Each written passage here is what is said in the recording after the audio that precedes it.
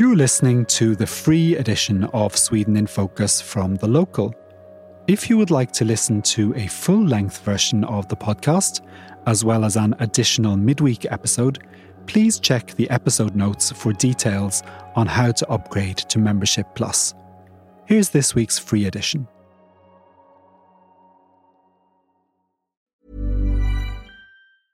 It's that time of the year. Your vacation is coming up. You can already hear the beach waves, feel the warm breeze, relax, and think about work.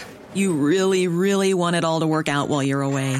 Monday.com gives you and the team that peace of mind. When all work is on one platform and everyone's in sync, things just flow.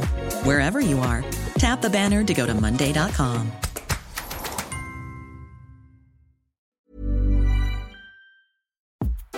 Hello and welcome to a brand new episode of Sweden in Focus, the Local's weekly news podcast. We are recording this episode on Wednesday, the 2nd of November. This week, we're going to briefly follow up on the snake saga we talked about last week.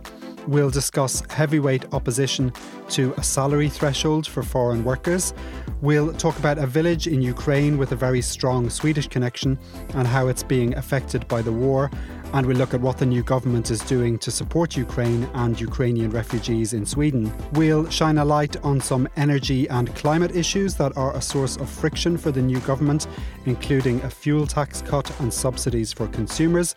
And we'll examine how power companies are reacting to the new energy landscape. And stay with us to the end for a quick chat about All Saints' Day and the lovely way it's observed in Sweden. I'm Paul O'Mahony and I'm joined here in the Stockholm studio by James Savage. And with us on the line from Malmö, we have Richard Orange and Becky Waterton. Hello, everybody. Hello. Hello. Last week we talked about the king cobra Sörväs, which lives at the Skansen Zoo in Stockholm and was renamed Houdini after its escape and nearly week-long disappearance. What's happened since we spoke about the snake last week? He just went home. He clearly got bored of a life on the run and just returned back to his enclosure. On the weekend, they said that we were going to leave him for one day and then we'll get him on Saturday. And then kind of before they even mounted this operation, they were like making a hole in the wall so he wouldn't be injured and all that stuff. And then while they were doing that, he just like went back by himself. And so they didn't have to do anything at all. I think the thing I loved about it, though, was that they held a press conference to like welcome him back into his enclosure. I was almost expecting the king to arrive to like clip a red ribbon or something. Like it just felt so over the top. And we've spoken previously about the new government's plan to introduce a salary threshold of around 33,000 kronor for non-EU work permit holders. This week, Almega, which is the employers' organisation for the Swedish service sector, launched a scathing critique and called on the government to reconsider. Why do they think it's such a bad idea? Well, they say that 10,000 people who are currently on work permits will be forced to leave if this proposal became law. So Chief Executive of Almega, Anne Öberg, was highly critical of this suggestion.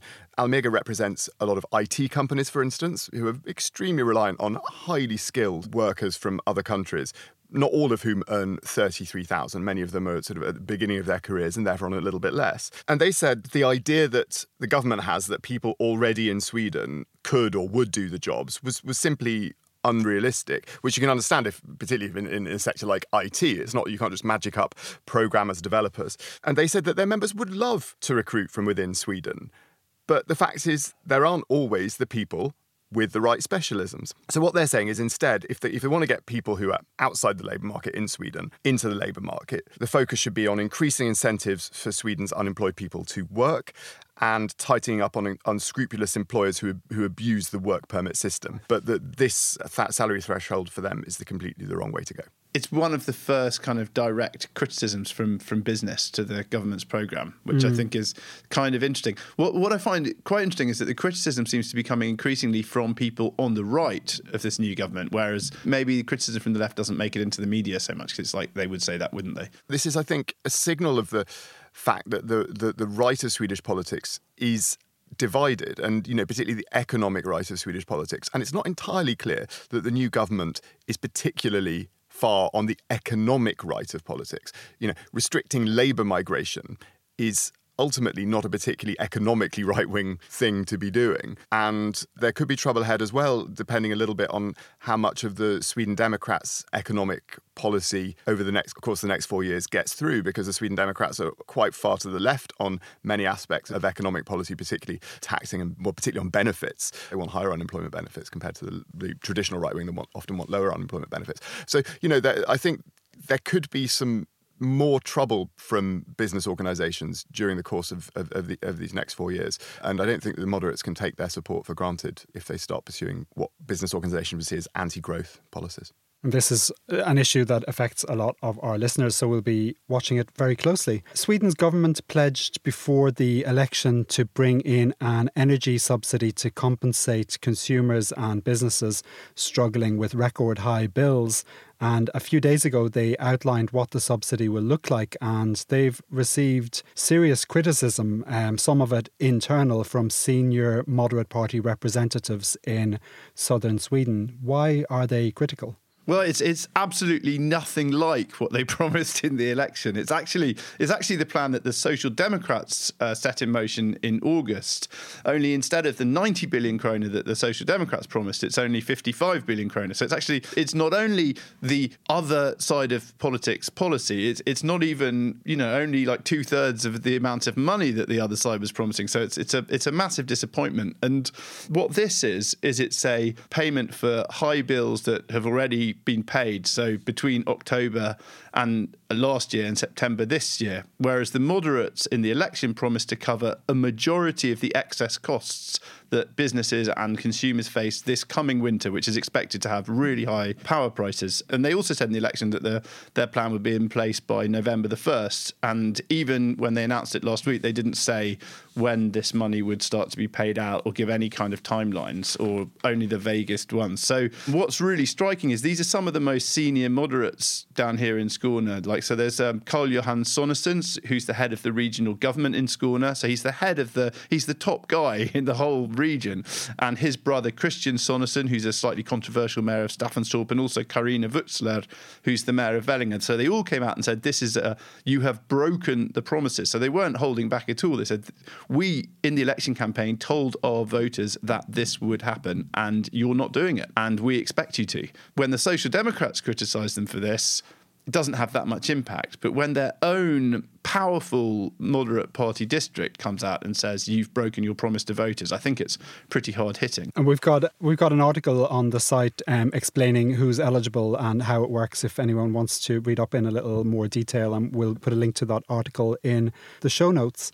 When Ulf Kristersson announced his new cabinet a few weeks ago, one of the aspects that made a lot of headlines was the closure of the Environment Ministry, which prompted fears from climate groups that the government was deprioritising the climate at a time of global crisis. Becky spoke yesterday to Kimberly Nicholas, Associate Professor in Sustainability Science at Lund University, to get her view on Sweden's climate policy. Here's some of what she had to say. I led an analysis by 9 researchers through the independent organization Researchers Desk, and we looked at results from a survey to all of the political parties in Sweden about their climate policies. And we wanted to compare what are the parties proposing to do with what does science say is necessary and effective. And the bottom line is that Sweden, if the world follows the path that Sweden is now headed on, we are headed for climate disaster. The parties that are in power don't have policies that are effective, that are going to reduce emissions down to near zero, which is where we need them to be. And it's really scary and disappointing to see the results of the election, because it's a really critical time for climate. What would you say are the policies that you're most concerned about? For countries like Sweden, we actually need to address overconsumption. It's not enough to have a circular economy and consume resources efficiently, because Sweden, for example, consumes about 4 planets worth of materials. So if we do that with perfect efficiency, we're still taking more than our fair share and not living within planetary boundaries. So when we looked at this need to follow this avoid, shift, improve framework, where we actually avoid doing unsustainable things, then shift to sustainable technologies or ways to meet people's needs, for example, like shifting from cars to active transport and public transport, and then finally making technical improvements. What we found is that most parties are really focused only on the last step, which is, the least important and should come last in the chain of, so that many parties are focused on, for example, okay, we're going to build charging infrastructure and have electric vehicles. That's good and necessary for the cars that remain, but actually we need to reduce driving in the first place and reduce reliance on cars to meet climate, health, and equity goals. And most of the parties, especially those now in the government, did not acknowledge that reality. If we look at the governmental parties, at least, kind of the Christian Democrats and the Sweden Democrats, and to some extent the Liberals as well, their major climate policy is just nuclear power. Like, that seems to be the only thing they're speaking about. What's your view on that? Like, how do you think that's going to affect policy for the next 4 years? We know from research that nuclear is very unlikely to play a significant role in reducing emissions between now and 2030. It takes a long time to build. It's slow to get off the ground. There's often delays and permitting issues. So we need to be reducing emissions now. And nuclear, unfortunately, is not in a position to help us do that in these critical next about 80 months, which is what we have left of our carbon budget to meet the goal of the Paris Agreement to limit warming to 1.5. So I think it's a big mistake to focus so much energy, or sorry, pun not intended, so much time and political capital and policy effort on nuclear as a primary solution, because it just isn't possible that it can contribute the emissions reductions we need in the near term. Whereas we do have the technologies that can do that, and that's not the focus of the current policies. We've just been listening to Kimberly Nicholas. Can you summarise some of the other things you talked about, Becky? I think one thing that I did think was really interesting, in the TIDA agreement, this kind of coalition agreement, politicians had said multiple times, we should listen to science, policy should be evidence-based, it should be fact-based, it should be in collaboration with research. If you read the report, you can see that that's absolutely not what they're doing. They're not listening to science, and their policies are not reflecting what science is saying. We've got a write-up of the interview on the site, and we'll put a link in the notes for anybody who wants to read more of what Kimberly Nicholas had to say. And it was a really interesting interview, so I recommend you go and do that. There have been a few other developments on the energy front this week. Given that the swing back to nuclear power is such a central pillar of the new government's policy, let's have a look at what's been happening there. First of all, we heard from Uniper, the company that owns the retired Barsebäck nuclear facility just across from Copenhagen. What did they have to say? Well, Uniper, it's a German company, and they've said they want to open a new nuclear power plant at Barsebäck sometime in the 2030s. Either a full-scale plant or one of these small modular reactors that haven't yet been made or created, but that are in the sort of planning stages. So Åsa Karlsson, who's the chief executive of Barsebäck Kraft, which is the subsidiary of Uniper that owns Barsebäck, said that it was thanks to positive signals from the government that they had decided they had the confidence to go ahead and to start planning this. What she also said is that it's not going to be just a nuclear plant on its own. They want to create a clean energy park. So there will be a nuclear plant there, but around the nuclear plant there will also be solar, wind and hydrogen production. So the nuclear energy will form the sort of base power, and then these weather-dependent power sources, solar and wind, when the wind is blowing and when the sun is shining, that those will chip in. But as we were talking about just now with the interview with Kimberly Nicholas, that one of the big downsides of nuclear power is that it takes a long time to get launched. So we are now talking sometime in the 2030s, which is obviously a long time in the future. But what the moderates and the Christian Democrats would say is, well, yes, but you have to plan for the long term as well. And one of the problems that we have now is that we haven't planned for the long term in the past sufficiently. So while there's obviously a short-term need, there is also a long-term need, and we need to think long-term as well. This is certainly a long-term plan. Looking at the shorter term, wind power is an energy source that can be rolled out much more quickly. Let's talk about that a bit now. In the TIDA agreement that underpins the new government, there's a section on wind power that reverses the previous government's policy by stipulating that Sweden would not subsidise the construction of the undersea cable network linking offshore wind farms to the electricity grid. How has the wind power sector reacted to this? I mean, definitely negatively, but cautiously so, because I think if you're wind power, you're so dependent on government approvals that you don't want to make an enemy of a new government. So they haven't come out so strongly saying this is going to destroy our business, but they have said that it will slow things down. And so the people who've commented on it have been Ørsted, which is the big Danish wind power developer, which wants to build a huge offshore park off southern Skåne. They said that the big problem was the sense that wind power can't expect sort of stable regulatory support, that this government might be hostile. And when you're making these big billion-dollar investments, that's a real deterrent. You need to know that you're going to make a profit. So the person developing the park, he's a guy called Jesper Kuhn Olesen.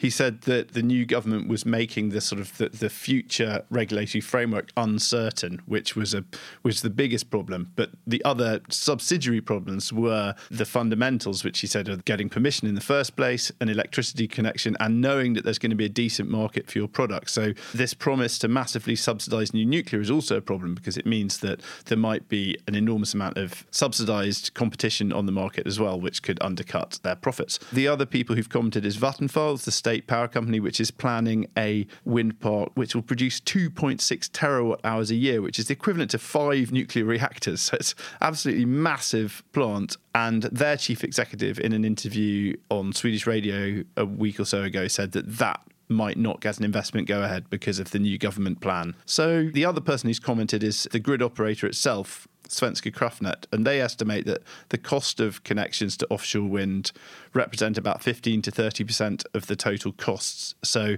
obviously if the developers themselves have to foot the bill, they said that's going to slow down the development of new wind parks. Yeah, that's about it. And one other thing that's important to mention is that Olesen at Ørsted, he said that it's not just Sweden that's developing offshore wind. You know, there's Norway and Denmark and Germany, and everyone's rushing to develop these offshore wind parks because, you know, you've got really good wind availability out there. It blows most of the time out at sea, and the wind is also stronger. So the problem is that if Sweden makes itself less attractive, then people will invest in other countries instead. Really interesting. Before the election, the government said it would reduce fuel taxes to dramatically reduce how much money people in Sweden were paying at the pump for petrol and diesel.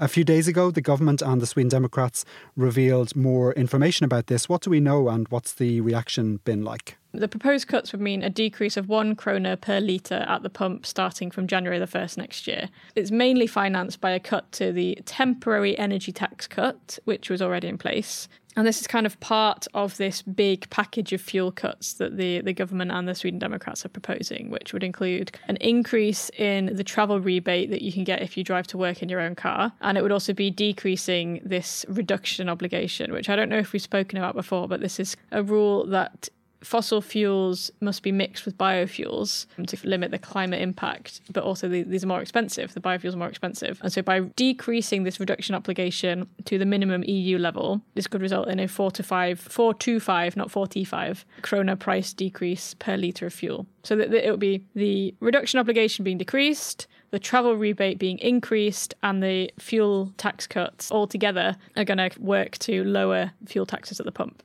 Great. And what's the reaction been like to this proposal? It doesn't look like it's going to go as far as they had promised during the election. So the Sweden Democrats had promised a 10 krona cut on the price of diesel and a 6.5 krona cut on the price of petrol. I mean, this is only going to be around 5 or 6 krona. And the moderates and the Christian Democrats had also promised to cut fuel prices during the election. So the first criticism is that it's not gone as far as they'd said. And then there's obviously the environmental aspect, which is like when you make fuel cheaper, it means that people are more likely to use more fuel. And when you cut down the amount of biofuels that are mixed into fuels, then that also makes it worse for the environment. I also spoke about this with Kimberly Nicholas, the climate scientist that we spoke to before. And she was saying that this is a policy that really does impact the climate. And by getting rid of this policy, it's there's not really a lot of ways that you can make up for that. Hi, I'm Daniel, founder of Pretty Litter. Cats and cat owners deserve better than any old-fashioned litter. That's why I teamed up with scientists and veterinarians to create Pretty Litter. Its innovative crystal formula has superior odor control and weighs up to 80% less than clay litter. Pretty Litter even monitors health by changing colors to help detect early signs of potential illness. It's the world's smartest kitty litter. Go to prettylitter.com and use code ACAST for 20% off your first order and a free cat toy. Terms and conditions apply. See site for details. Hey, it's Ryan Reynolds, and I'm here with Keith, co-star of my upcoming film, If, only in theaters May 17th. Do you want to tell people the big news? All right, I'll do it. Sign up now and you'll get unlimited for $15 a month and 6 months of Paramount Plus Essential Plan on us. MintMobile.com/switch. Upfront payment of $45 equivalent to $15 per month. Unlimited over 40 gigabytes per month. Face lower speeds. Videos at 480p. Active Mint customers by 531.24 get 6 months of Paramount Plus Essential Plan. Auto renews after 6 months. Offer ends May 31st, 2024. Separate Paramount Plus registration required. Terms and conditions apply if rated PG.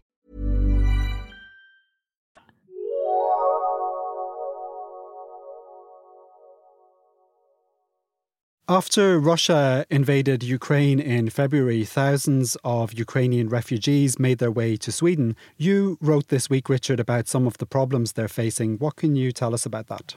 Well, a lot of it comes down to the Temporary Protection Directive, or TPD, which is this EU mechanism that was triggered on March the 4th this year and gave Ukrainians in Europe the right to sort of settle pretty much anywhere they wanted in the EU for 1 year. But because it's a temporary protection, it would allow the EU to open the doors to people fleeing conflicts quickly, but without making the same commitment to them that they make for other asylum seekers. So you get the lowest possible amount of benefits, and also you don't get the same rights to SFE, the free language learning program in Sweden, and you don't get the same help from the Swedish Employment Agency in setting yourself up a life in Sweden, because the idea is that it is temporary. You're supposed to be going back after a year. But now, just this month, the EU extended it for another year. And the war is dragging on and on and on. So this temporary situation that the Ukrainians are in is becoming more and more of a problem. And this week, a group of Ukrainian NGOs wrote an op-ed in Expressen saying that 71 krona a day is just not enough to live on, and Ukrainians can't carry on with this kind of low level of benefits. And 71 krona a day is actually the more generous benefit. If you're living in an asylum centre, it's only like 24 krona per adult. That's your spending money. So what can you do with that in Sweden? You can buy almost nothing. Especially in a situation where inflation is increasing. And I think I read in the Expressen piece that this amount of money, this 71 krona, hasn't been increased since 1992 or something? 1994, I think. 1994, yeah. So it's absolutely derisory amount. And the other problem, and before they wrote that, actually, the Ukrainian woman who got in touch to complain about the problem she's facing, she's actually one of the lucky ones. She's a computer programmer. She's got a job at the big Swedish company. So arguably things are going really well for her. But the problem is that under Sweden's system, to get folkbokförd, which is, registered as living in Sweden, you need to have residence for at least a year. And because the directive was triggered for a year, everyone who came as a refugee came after that. So by definition, nobody has had a right to live here for a year. And if you can't get registered or folkbokförd, you can't get a personal number. And if you can't get a personal number, you can't get bank ID. And as anyone who lives in Sweden knows, if you can't get bank ID, it's incredibly crippling if you're living in Sweden without bank ID. You can't get a phone contract. You can't get... Yeah, there's so many things. There's so much you can't get without bank ID. And if you're staying for 6 months, no big deal. You get some money, life goes on okay. But as you're going in for a year and a half and you can't log into almost any service, you can't use Klarna, there's so much you can't do without bank ID. It just makes you feel like a second-class citizen. I'm still trying to find out whether the extension of the directive for another year means that all of these people can now get folkbokförd and get bank ID. So I'm waiting for the tax agency to get back on that, because none of them appear to have been contacted and told, actually now you're eligible for a personal number. So we'll find out. I'm trying to find that out for people. The way that I understand the policy, it's not about how long you have been in Sweden. It's about whether you can prove when you apply that you are going to be in Sweden for at least a year. Exactly, which they now can. So now they've extended it for another year. Then they can prove that they can be here for more than a year. So great. And some of the refugees from Ukraine came to Sweden from Gammalsvenskby, a village in Kherson, one of the provinces that Russia claimed to have annexed after the sham referendums held at the end of September, and where the Russians are in the process of trying to force tens of thousands of people to evacuate. I spoke recently to Jürgen Hedman, the author of several books about the village, first populated by Swedes more than 200 years ago. And we're going to listen now to a short part of our conversation where we talked about the Russian occupation and what the situation is like for people living in the village. The first Russian soldiers to arrive at April the 8th or something like that. And by that time, quite a lot of families tried to escape and also went westwards. And in April and May, we received about 50 people coming up to Sweden from Ukraine via Poland and up to Sweden. Most of them settled on Gotland, where they had relatives. And these families, they consist of women and children because the men stayed back. And it wasn't until June, as the roads out were closed totally and no one could leave. So after that, we have daily contact with the village via satellite telephone and cryptic messages. The situation is hard today. The Russian military has occupied the empty houses and the school and the nursery, and there are Russian tanks and Russian militaries in the village itself. And we also know that the front line is just some 10 to 15 kilometers north and northwest of this village. Our fear is that the battle line will go straight through the village today. Yeah. And who is left behind in the village now? I mean, you said women and children made their way to Sweden and presumably others made their way elsewhere. Who's left behind in the village now? The village itself would consist of this Swedish village and the 3 German villages, former German villages. It has somewhat around 2,000 inhabitants, and some 60% of them have fled to the west and 40% are back. Those who are back are elderly people, those caring for the elderly people, farmers who don't want to leave their farms and their cattle and so on, and quite a lot of number of families with small children also, who thinks that they have nowhere to go, actually. This is their home and they want to stay there. And especially we are grateful for the people who have been staying and caring for the elderly people. Because our main task, and by our here I mean the Society of Gammalsvenskby people here in Sweden, it has been to supply this home for the elderly with medicine and other needed material for them. And we consider them very brave to stay and care for the elderly people who are really left behind. Do we know if any of the soldiers from Gammalsvenskby have died in the war? Yes, we know that. Some 10 younger men have been killed until this date.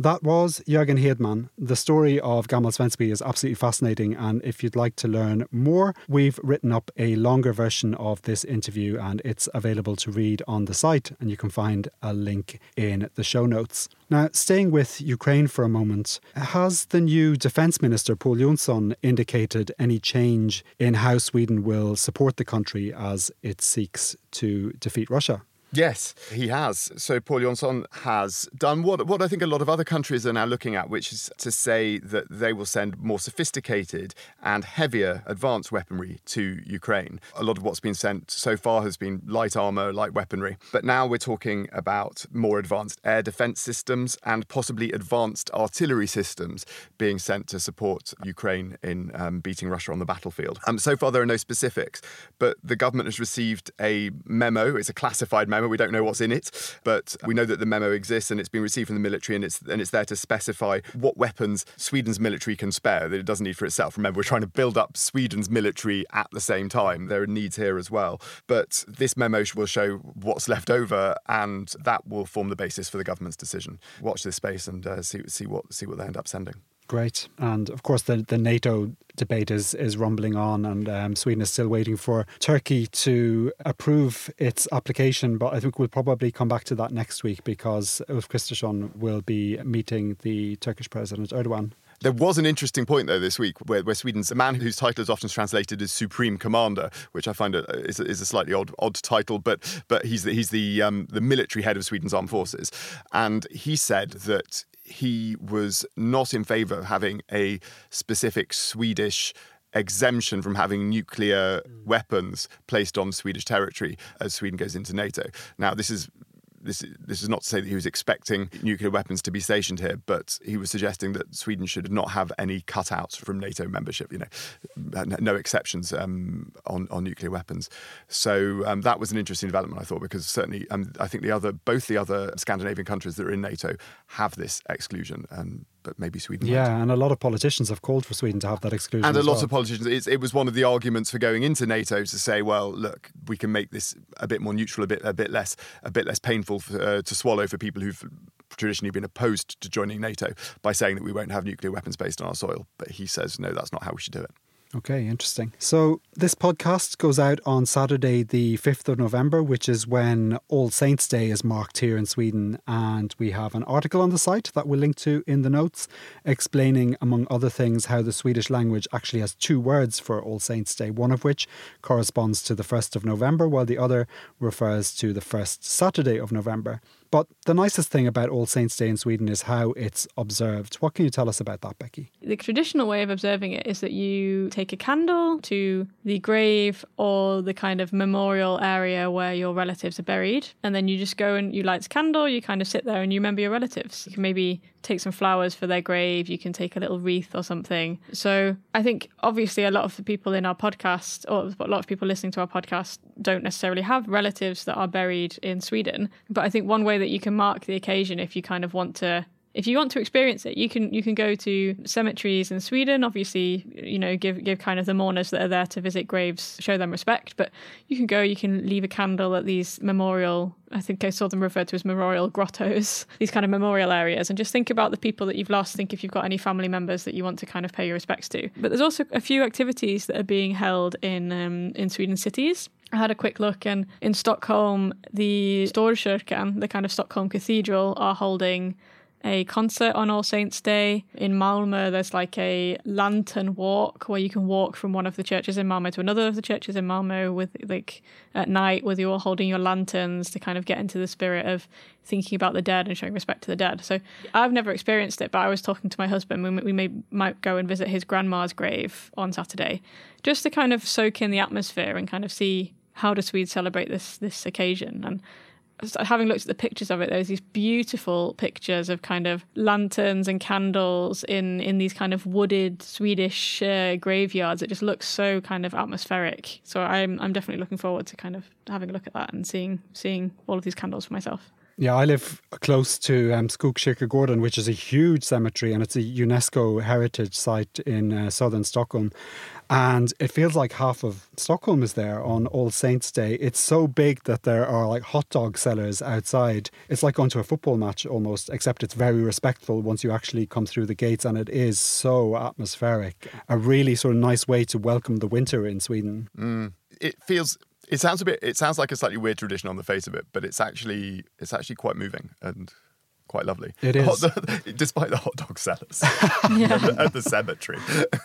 And it's this weird, I find it slightly contradictory because Sweden is so sort of Spartan and Lutheran in its Christianity. And this is one of the times when they sort of go completely the opposite direction in a very sort of... Historically, it was a Catholic festival. Exactly. Yeah. So this is like a remnant of Catholicism, and also Lucia as well. It's only sort of Spain that does that. And Poland, I mean, I was in Krakow and they had a similarly beautiful All Saints' Day candle extravaganza. And I think, some of these traditions people can trace back to pre-Catholic times, so sort of heathen times, because Sweden was heathen until she was only Christianized at the end of the first millennium AD. So, I mean, it was much later than the rest of Europe. So it was, and I think a lot of these traditions have some elements of paganism combined with Catholicism, and then combined with Lutheranism, and it's a sort of funny, unique mix. And that takes us to the end of this week's episode. Thank you for listening, and thank you especially to all our paying members who make this podcast possible. You can find links in the show notes to all the articles we've discussed. Thank you to our regular panellists, Becky Waterton, Richard Orange and James Savage, and our sound engineer, Rhys Edwards. I'm Paul O'Mahony, and we'll be back again with another episode of Sweden in Focus next Saturday. Planning for your next trip? Elevate your travel style with Quince. Quince has all the jet-setting essentials you'll want for your next getaway, like European linen, premium luggage options, buttery soft Italian leather bags, and so much more. And it's all priced at 50 to 80% less than similar brands. Plus, Quince only works with factories that use safe and ethical manufacturing practices. Pack your bags with high-quality essentials you'll be wearing for vacations to come with Quince. Go to quince.com/trip for free shipping and 365-day returns. Ever catch yourself eating the same flavorless dinner 3 days in a row? Dreaming of something better? Well, HelloFresh is your guilt-free dream come true, baby. It's me, Keke Palmer. Let's wake up those taste buds with hot, juicy pecan-crusted chicken or garlic butter shrimp scampi. Hello Fresh. Stop dreaming of all the delicious possibilities and dig in at HelloFresh.com. Let's get this dinner party started.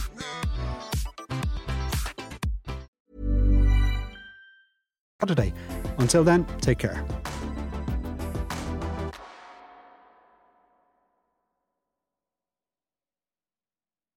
That's all for this week's free edition of Sweden in Focus. If you'd like to hear a full-length version of the podcast each week, as well as an additional midweek episode with more interviews and analysis, please upgrade to Membership Plus. Make sure to check the episode notes for details on how to upgrade. Sweden in Focus is a podcast by The Local Europe. Our sound engineer is Rhys Edwards. The publisher is James Savage.